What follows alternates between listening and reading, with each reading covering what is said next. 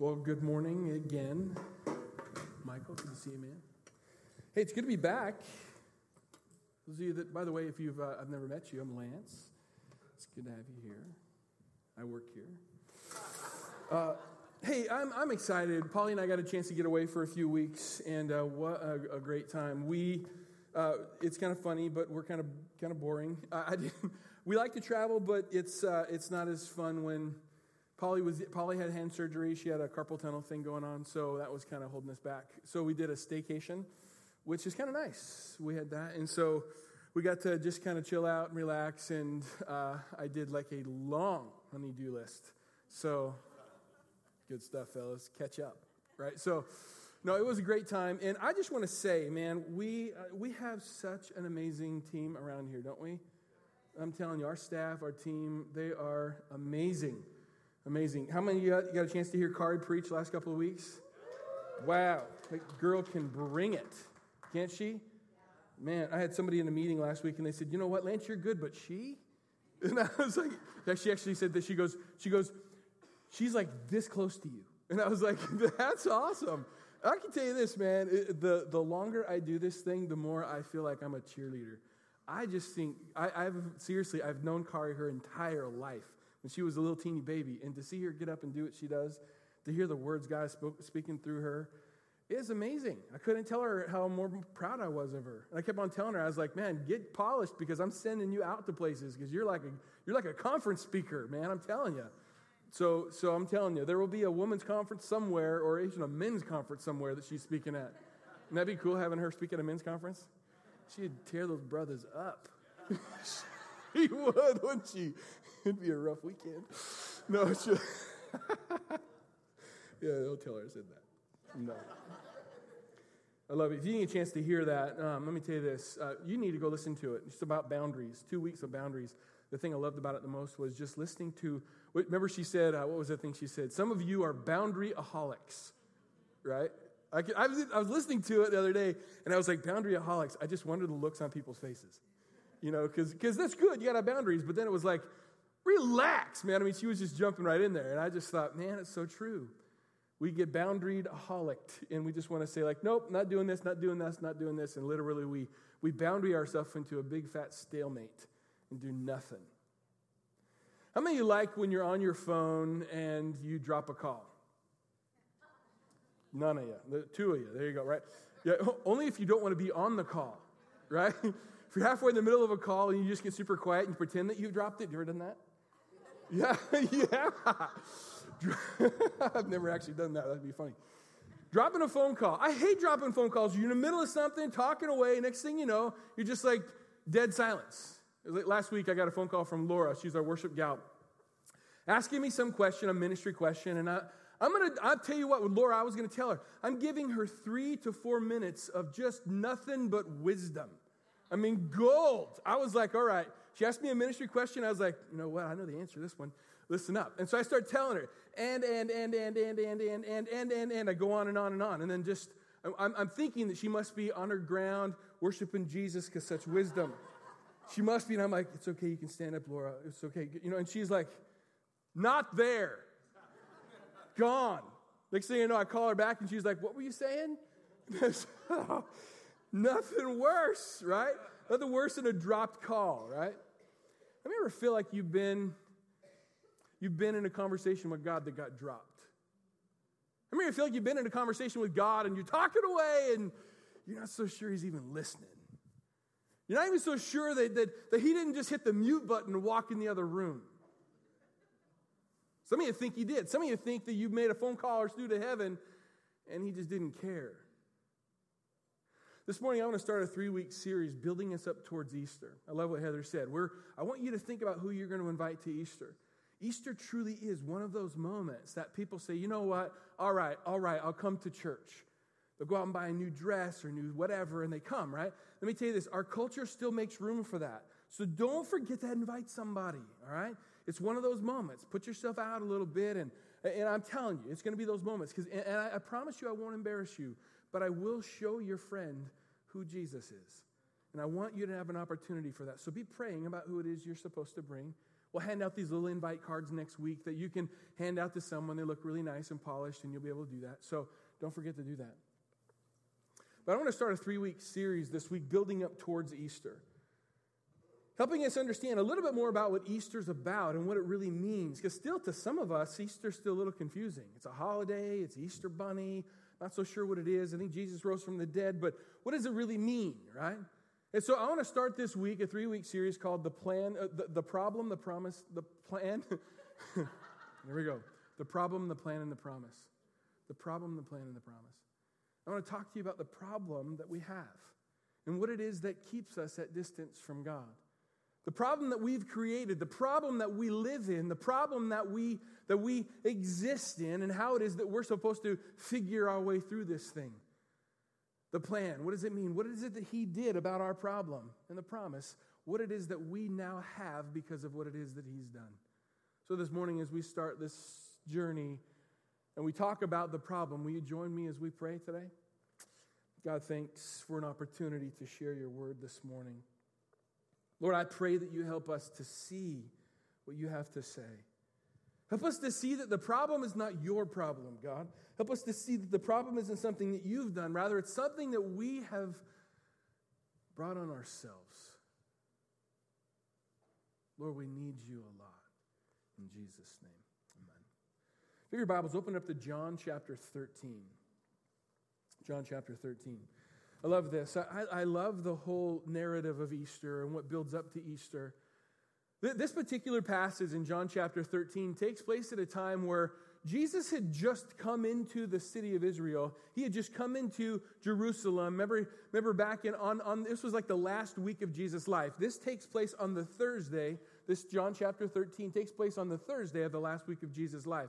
This whole week was what church people, religious people call Holy Week, right? This is when every day there was something happening. But in a nutshell, we know that the Sunday of that last week of Jesus here on planet Earth, he came into the city riding on a donkey, and everyone shouted in the city, Hosanna, blessed is he who comes in the name of the Lord. And they waved palm branches and said like, wow. And they took off their cloaks and they laid them down, and Jesus came walking in riding on a donkey as if he was riding on a red carpet like a king coming into his kingdom. It's amazing to me, the picture we see of Jesus coming into that moment. It's almost like I just want to stop the story right there and say, yay, it worked. You did it. They recognized you for who you are. You're the king, and they finally figured it out. But the truth is, it was only halfway done. The truth is, the journey wasn't over. He needed to go to the cross. Isn't it funny how partial victories can cause us to stop doing what we're supposed to be doing? Your wife can tell you, hey, thank you for doing that thing, and then you stop being obedient, caring about her. You go to your kid's baseball game or soccer game or whatever, and you show up and you think the victory had been done, and you spend the entire time on your phone texting somebody, as if somehow the partial victory was enough. John chapter 13 takes place at a time on a Thursday night. We know it as the Last Supper. It's the time where Jesus was with his disciples, and there's a Luke version of this story, this narrative, that begins to spell out really clear detail of the deliberate preparations that took place when Jesus told a couple of his disciples to go into the city. There's a room there for you. You lay out everything, get the lamb, get the food, get the whatever. And he literally, the preparations for this moment were so amazing. They're so detailed. Well, this particular passage, you know that the writers in the Bible, right? They all didn't sit down with each other and say, I don't know, what are you writing? I'll write that too. They didn't do that, right? The reason why some of the narratives and the stories differ a little in the Bible was because it was from their perspective, right? It was their perspective of what they saw, inspired by the Holy Spirit. That's why when you read the book of John, you see a letter of love. You see this love letter from God to humanity. And sometimes with Luke, you see a lot of details because he was a doctor, and there was a lot of detail behind what he communicated, inspired by the Holy Spirit. So we see John writing this letter, and he's beginning to tell us something. He wants us to see something very, very clear. John chapter 13, Jesus sits down at this table or reclines at the table or however it was that they got at the table. All of his disciples are around them. And to have this moment where Jesus is now going to begin to communicate something really important. This is Thursday night. He was going to be crucified on Friday night. This was the last moment. This was the last shot. This was the last few moments that he was going to get an opportunity to say, guys, I want you to make sure that you get the message. Guys, I want to make very clear that you get the message that I'm trying to communicate to the planet for all time. This was a huge moment. This was a moment that the call couldn't be dropped. This was a moment that you don't want to drive through the tunnel. This is the moment that you don't want to get out of your car, whatever it is that you got that causes the reception problems to you. You know, right? You know that place in your house where you get reception? Right? Sometimes you go there and you're like, everyone be quiet. I finally got reception for a minute. Right? It doesn't just happen to your house. Come on, it happens to my too. That idea, right? This was a moment where Jesus wants to tell his disciples the most important thing. John chapter 13, verse 1 says this. I'm going to use the Message translation of the Bible. It says, just before the Passover feast, Jesus knew that the time had come to leave the world to go to the Father. Just pause right there. I love the fact that Jesus wasn't surprised. Jesus didn't get ambushed. Jesus wasn't like, what? I didn't know this was the time. Jesus knew exactly what was going on.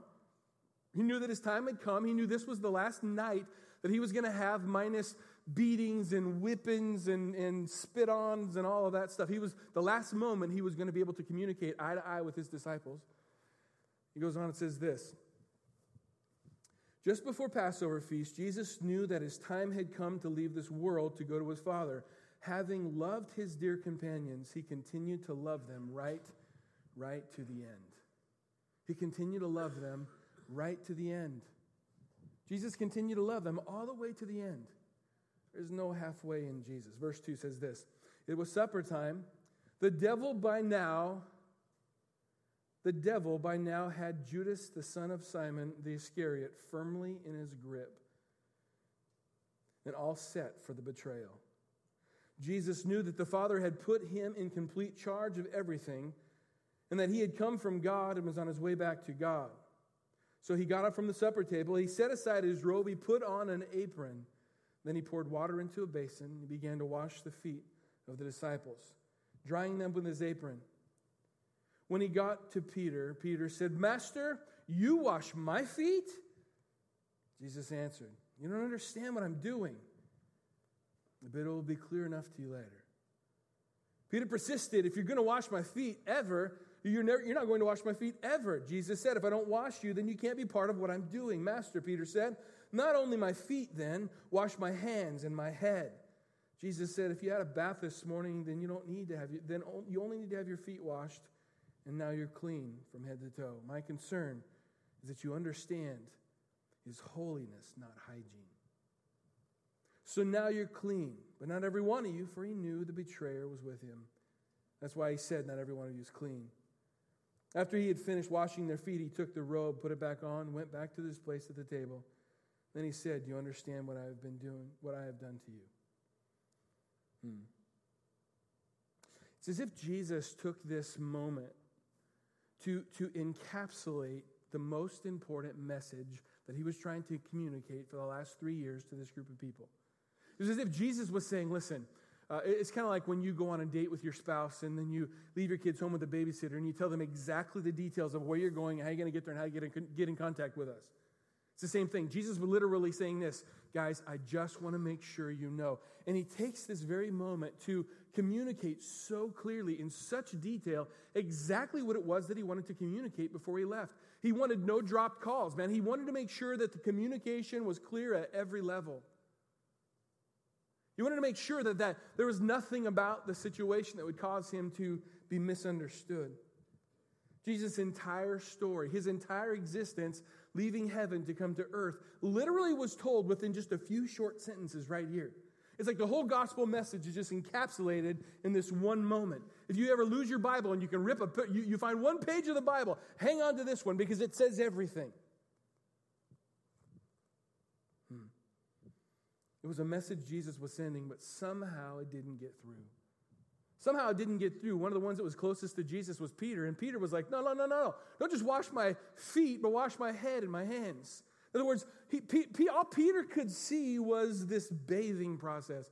in this time of day, remember that there was no sidewalks, there were no brick roads, there was none of that stuff. Right? It was just dirt. And to come into somebody's house, they would always, foot washing was part of the lowest servant in the midst of the group would do. I always find it interesting to me at how some of the details that God sets up, like at Christmas time, some of the details, like God does all these things. He sets a star in the east, the wise men coming, it's crazy. All these different moments that sets up this moment, and then Jesus, like God was creating this moment for Jesus to be born in a Virgin Mary, the whole deal in a stable, whatever. All of that stuff happened, and yet he forgot to make housing reservations. He forgot to set that little detail up. The same thing here, right? We see Peter or Jesus getting ready for this Last Supper. He sets it all up in the book of Luke and tells them everything they need to be doing, where to go, how to get there, what to bring. And he forgets this one detail that they all knew culturally well. Someone had to wash the feet because it was gross. It was dirty. People would walk with their sandals, and if you wore a pair of sandals on a dusty road, it doesn't take much before your feet are all consumed with the dirt. Something had to happen, right? Because this is what you did. You walked into a house and there was somebody to do it. I think it's amazing to me that they were all sitting there reclining at the table. And see, because you were supposed to. You come to somebody's house, you take your shoes off where? At the door, right? That's where the feet were washed. It's like they all sat down and none of them were willing to bow a knee. None of them were willing to serve one another. Everyone just sat down and said, you know what?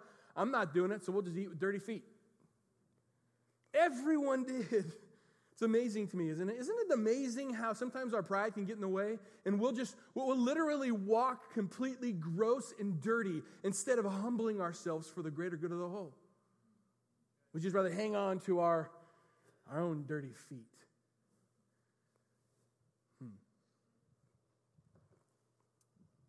What was the message that was getting blocked? There was a message that Jesus was wanting to communicate that was getting blocked. There was something that was holding the message back. It was as if the phone call wasn't going through, as if the text message got the little symbol that said didn't go through, try again. It was that moment, right? It was as if Jesus was trying to communicate a message that was getting blocked. What was the message? The message was simply this: I love you. Jesus was just wanting to communicate one message for all of humanity, for all of mankind. I just love you. Somehow that just seems to fall so shallow. We really would rather have the message say, I give you things. Or, you're going to be happy. Or, no longer sick. Or, I have money for you. As if all of those things somehow weigh more on the scale of importance than I love you. The King of the universe, the God that created everything, the stars in the sky, the sand on the seashore, the hair on the head of the person in front of you, everything. He said, I love you. Everything. So it's amazing to me that God loves you. And yet that's just part of, okay, Lance, what else? Bring more than that, preacher. You got something more in the tank than that. Is there anything more than that? Is there anything more than the God who created everything stops long enough to say, I love you and I want a relationship with you? Is there anything more important than that? Listen to what it says in John chapter 13, verse 1. It says, just before Passover, Jesus knew the time had come to leave the world. Having loved his dear companions, he continued to love them right to the end. Some of your translations say he loved them to the fullest extent. Let's take a minute and just kind of break this passage down. But break down these few verses of this chapter 13, verses 1 through, 7 or 8, and just kind of go through and see the message that he wanted to communicate. How did he communicate the I love you message? Here's how he did it. Chapter 13, verse 2. It says in the message, verse 2, it was supper time. The devil by now had Judas, the son of Simon Iscariot, firmly in his grip and set for betrayal. The first part of the message that Jesus wanted us to see was that the devil had Judas firmly in his grip. The devil had firmly in his grip. The truth is, before we received Christ, the devil had us firmly in his grip. Firmly in his grip. I mean, firmly in his grip to where you actually believe the things that you're told into your head. Firmly in his grip. I think it's amazing to me that you might say to yourself, well, he wasn't firmly in his grip that much because, like, what would it be like if you spent your days and nights and mornings and afternoons for 3 straight years in the presence of God? It'd be super hard, wouldn't it? Super hard for you to be firmly in the grip of the devil. Or is it? Is it entirely possible that your proximity to Jesus isn't what keeps you from being firmly in the grip of the enemy? In other words, you come to church, you raise your hands, you read your Bible, you do your things, but your heart is so far from Jesus. Even though proximity, you're close to him, you're far from him because you've allowed yourself to be firmly into the grip of the hands of the enemy. See, I think sometimes we forget that. We kind of think, well, no, I go to church, Lance. No, I read my Bible, Lance. No, I go to life group, Lance. I serve in such and such ministry, Lance. I am not firmly in the grip of the enemy because if I was, I wouldn't be doing any of that. The truth is, this is Judas who spent day and night, probably reclined with his head on Jesus' shoulder some night, I don't know, and yet still found himself firmly in the grip of the enemy. This verse terrifies me. It terrifies me because the comfort and the relaxed posture that some of us Christians get because we're doing Christian things. We're doing activities that are Christianish, and somehow we think that inoculates us from the enemy's grip. Can I tell you this? As much as God loves you, the devil hates you. And you know what the devil wants to do more than anything else? He wants you to think that God actually hates you. And never let you know it was him that was telling you that. He wants to let you think that you are worthless, that you'll never be enough, that you'll always be on the outside, that all the cute little things you're doing aren't even pleasing to God, that God knows every little detail of all those little super secret sin things that you think are all your very own. By the way, there's no such thing as a secret sin. BT dub.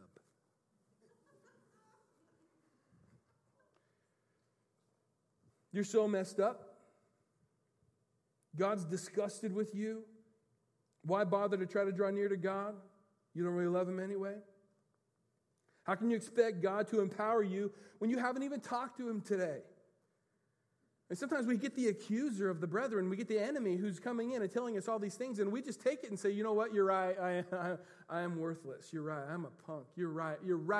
And we end our sin. And then what happens is once we begin to believe the accuser, we end up just kind of climbing into the pool with him and saying, you know what, I guess I'm a turd, so I'll just go ahead and hop in with you. Sorry, I said turd, church, you can't say that. Sorry, forgive me. Get the picture. That's all he's spewing is a mess like that. And somehow we just take it and think that's as good as it can get. Let me tell you this, God loves you. Jesus is wanting you to see that minus your walk with Jesus, that's what you got is that. Firmly in the grip of the enemy's hand. Some of you find yourself today firmly in the grip of the enemy's hand, and I'm telling you, you don't have to remain there.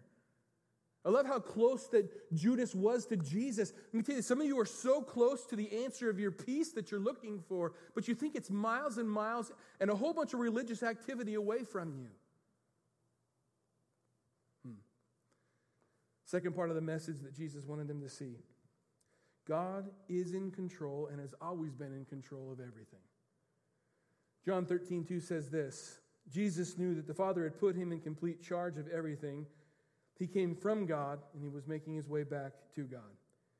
In other words, you realize that Jesus on the last Friday morning when he was, or third Friday night when he was taken to that mock trial and the craziness that was going on, that he wasn't ambushed. He didn't get taken by surprise. Jesus knew this was the time. He was fully aware. He's just waiting for it to happen. In fact, I even think it's funny. The Bible says that Judas kissed Jesus so that the soldiers could find out who the Jesus was in this mob crowd of religious people, zealots in their minds. Here's what I think happened. Jesus, the Bible said, was betrayed by a kiss. I got a funny feeling that Jesus spotted Judas before Judas spotted Jesus. Just a thought. And I got a funny feeling that Jesus would have been like this, hey, move out of the way. Move out of the way. And put his cheek out there and say, go ahead. Go ahead, kiss it. Why would I think he would do that? Because he knew that he loved them to the fullest extent of his love. He knew the cross was just in front of him. And he wasn't running from it. No one took Jesus by force. Jesus willingly gave himself up. And then they beat him like crazy.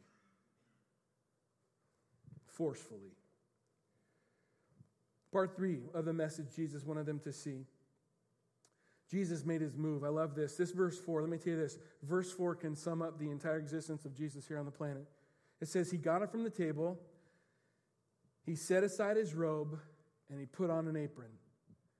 He got up from the table. What does that mean? Jesus gets up from the table. Literally, it's a picture of Jesus getting up from the table in heaven where he had everything. It's literally Jesus was getting up from where he was in heaven, reclined, enjoying heaven. It's a picture where it says Jesus got up from all that was his. He got up from the table. And the Bible says he took off his robe. What does it mean? He took off his authority. The robe was a mantle of authority. It described who a king was by someone seeing them afar off. The Bible says he got up and he took off his mantle. He took off his robe. He literally took off his godness, if you will. Literally, it says this, that he set aside his rights as God, basically. Set aside his rights as God. Never stopped being God. He set aside his rights as God. Philippians 2:6 says this, though he was God, he did not demand or cling to his rights as God. And it said then he put on an apron. What does that mean? He put on an apron. He put on skin and flesh. He put on humanity. He became man. Why did he become man? Because we made a big mess. The Bible says the only way that sin can be removed or washed or cleansed is that a perfect sacrifice is offered. Did you know that? It's the same way. It's like the only way that we could be made right is that a perfect, sinless sacrifice is made in our stead. Why? Because someone's got to pay the price. And here's the crazy thing. Did you know that you don't have to receive Jesus into your life? You do not have to surrender your life to Jesus. Now, every one of us stands having to pay a debt for our own sin one day. Every one of us. I don't care if you're a believer or not. You have to stand to pay a debt at the end of this whole thing. The good news is you can pay it yourself or you can allow God to pay it. Jesus paid it on the cross. You pick. You don't got enough. We have a problem. It says he put on an apron. Literally, Philippians 2:7. He made himself nothing, and he took on the humble position of a slave. By the way, I have people come to me often and say, gosh, Pastor, I just want to be more like Jesus. I think that's such a great aspiration. I think it's so good. I just want to be more like Jesus. Can I tell you, if you really want to be more like Jesus, follow this example. Get up from your table, take off your robe, and put on an apron. I want to learn to love my wife better. Get up from your table, take off your robe, and put on an apron. I want to learn to serve my children better. Get up from your table, take off your robe, and put on an apron. I want to serve my church better. Get up from your table, take off your robe, and put on an apron. I want to learn to love my community better. Get up from your table, take off your robe, and put on an apron. See, that's what Jesus did. You want to be like Jesus? Then be like Jesus. What will it cost you? Getting up from your table, taking off your robe, and putting on an apron. That's who Jesus is. That's what Jesus did.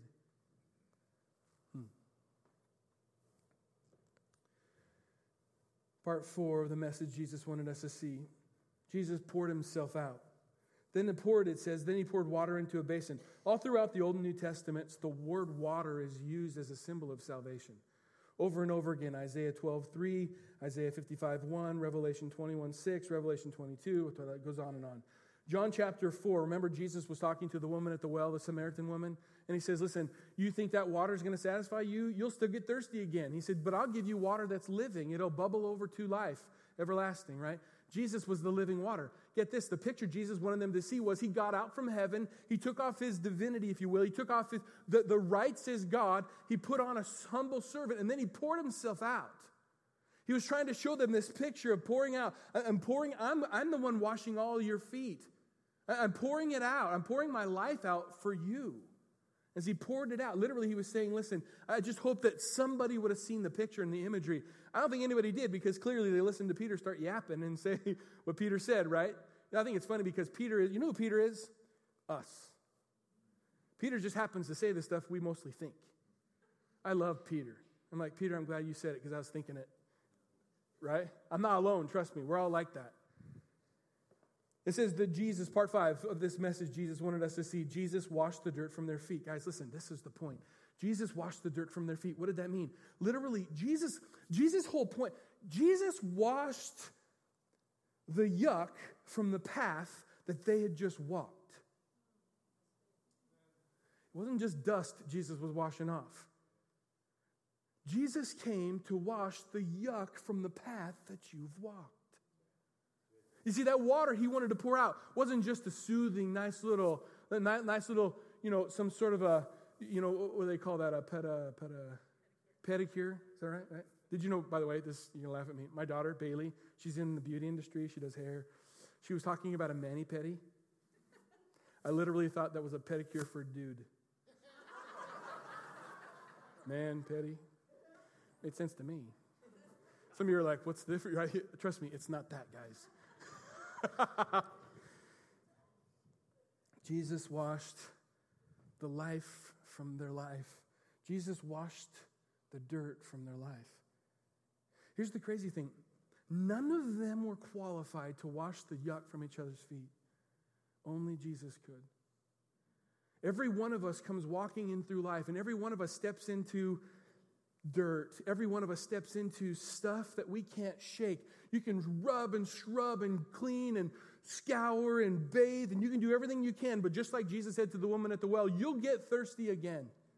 You can't clean yourself. Jesus shows us this imagery where he comes down from heaven. He takes off the rights as God. He puts on a humble servant, and literally he washes the yuck from our life. Minus him, it's still there.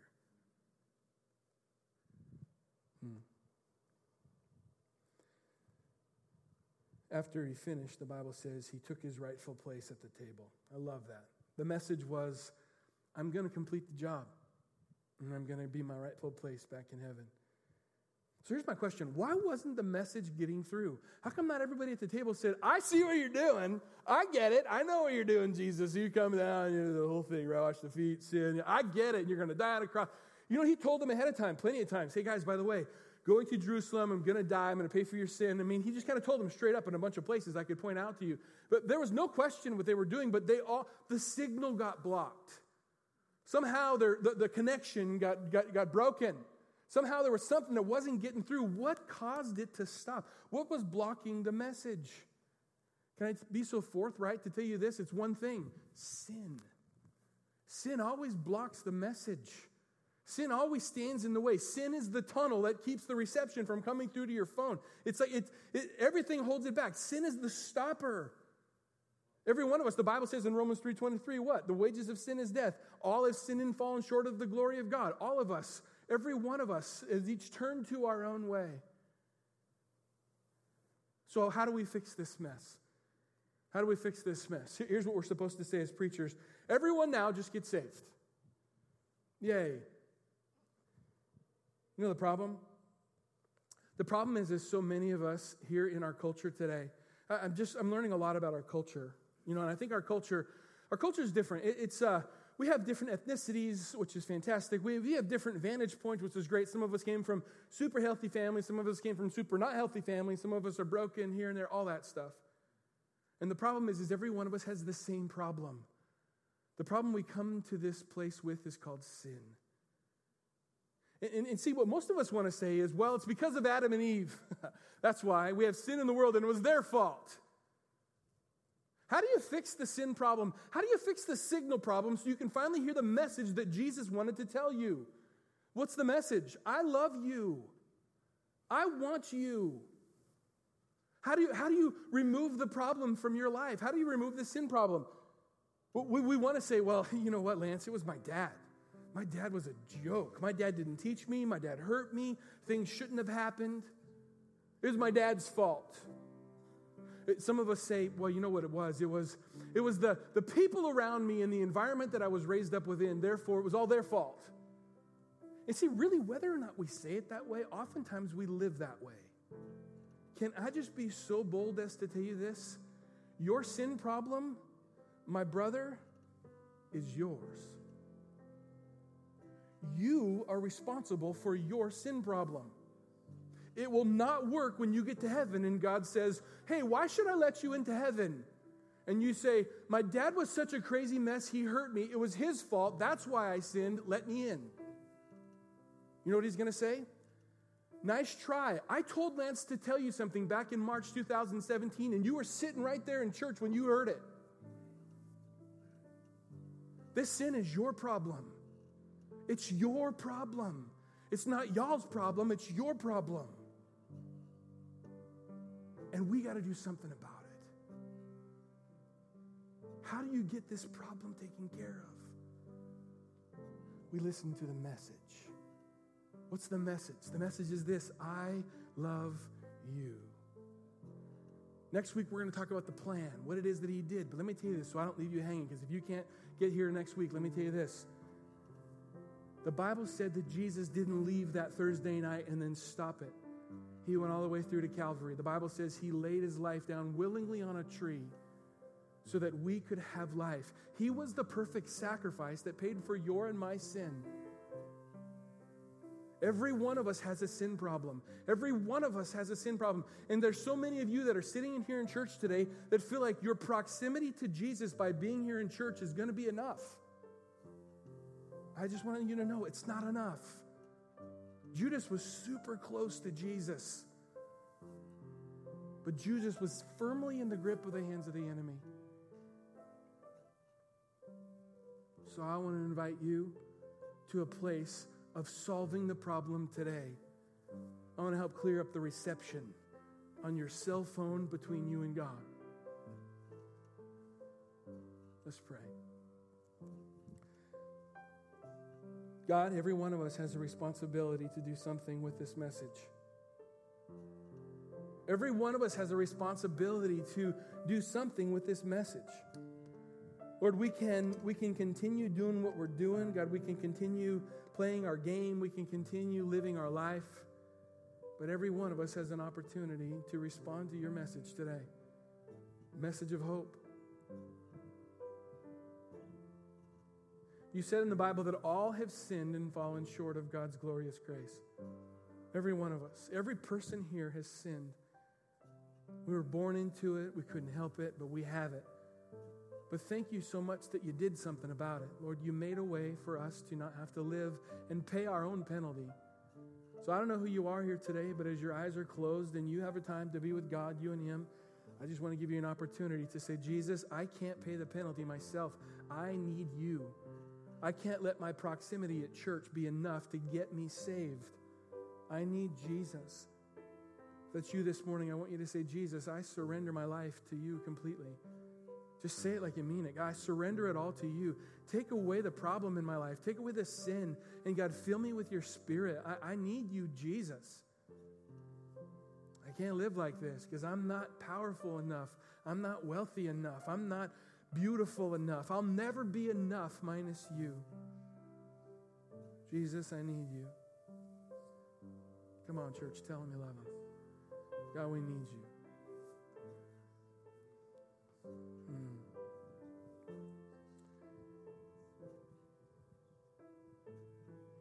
In Jesus' name, amen. You know, cell companies tell us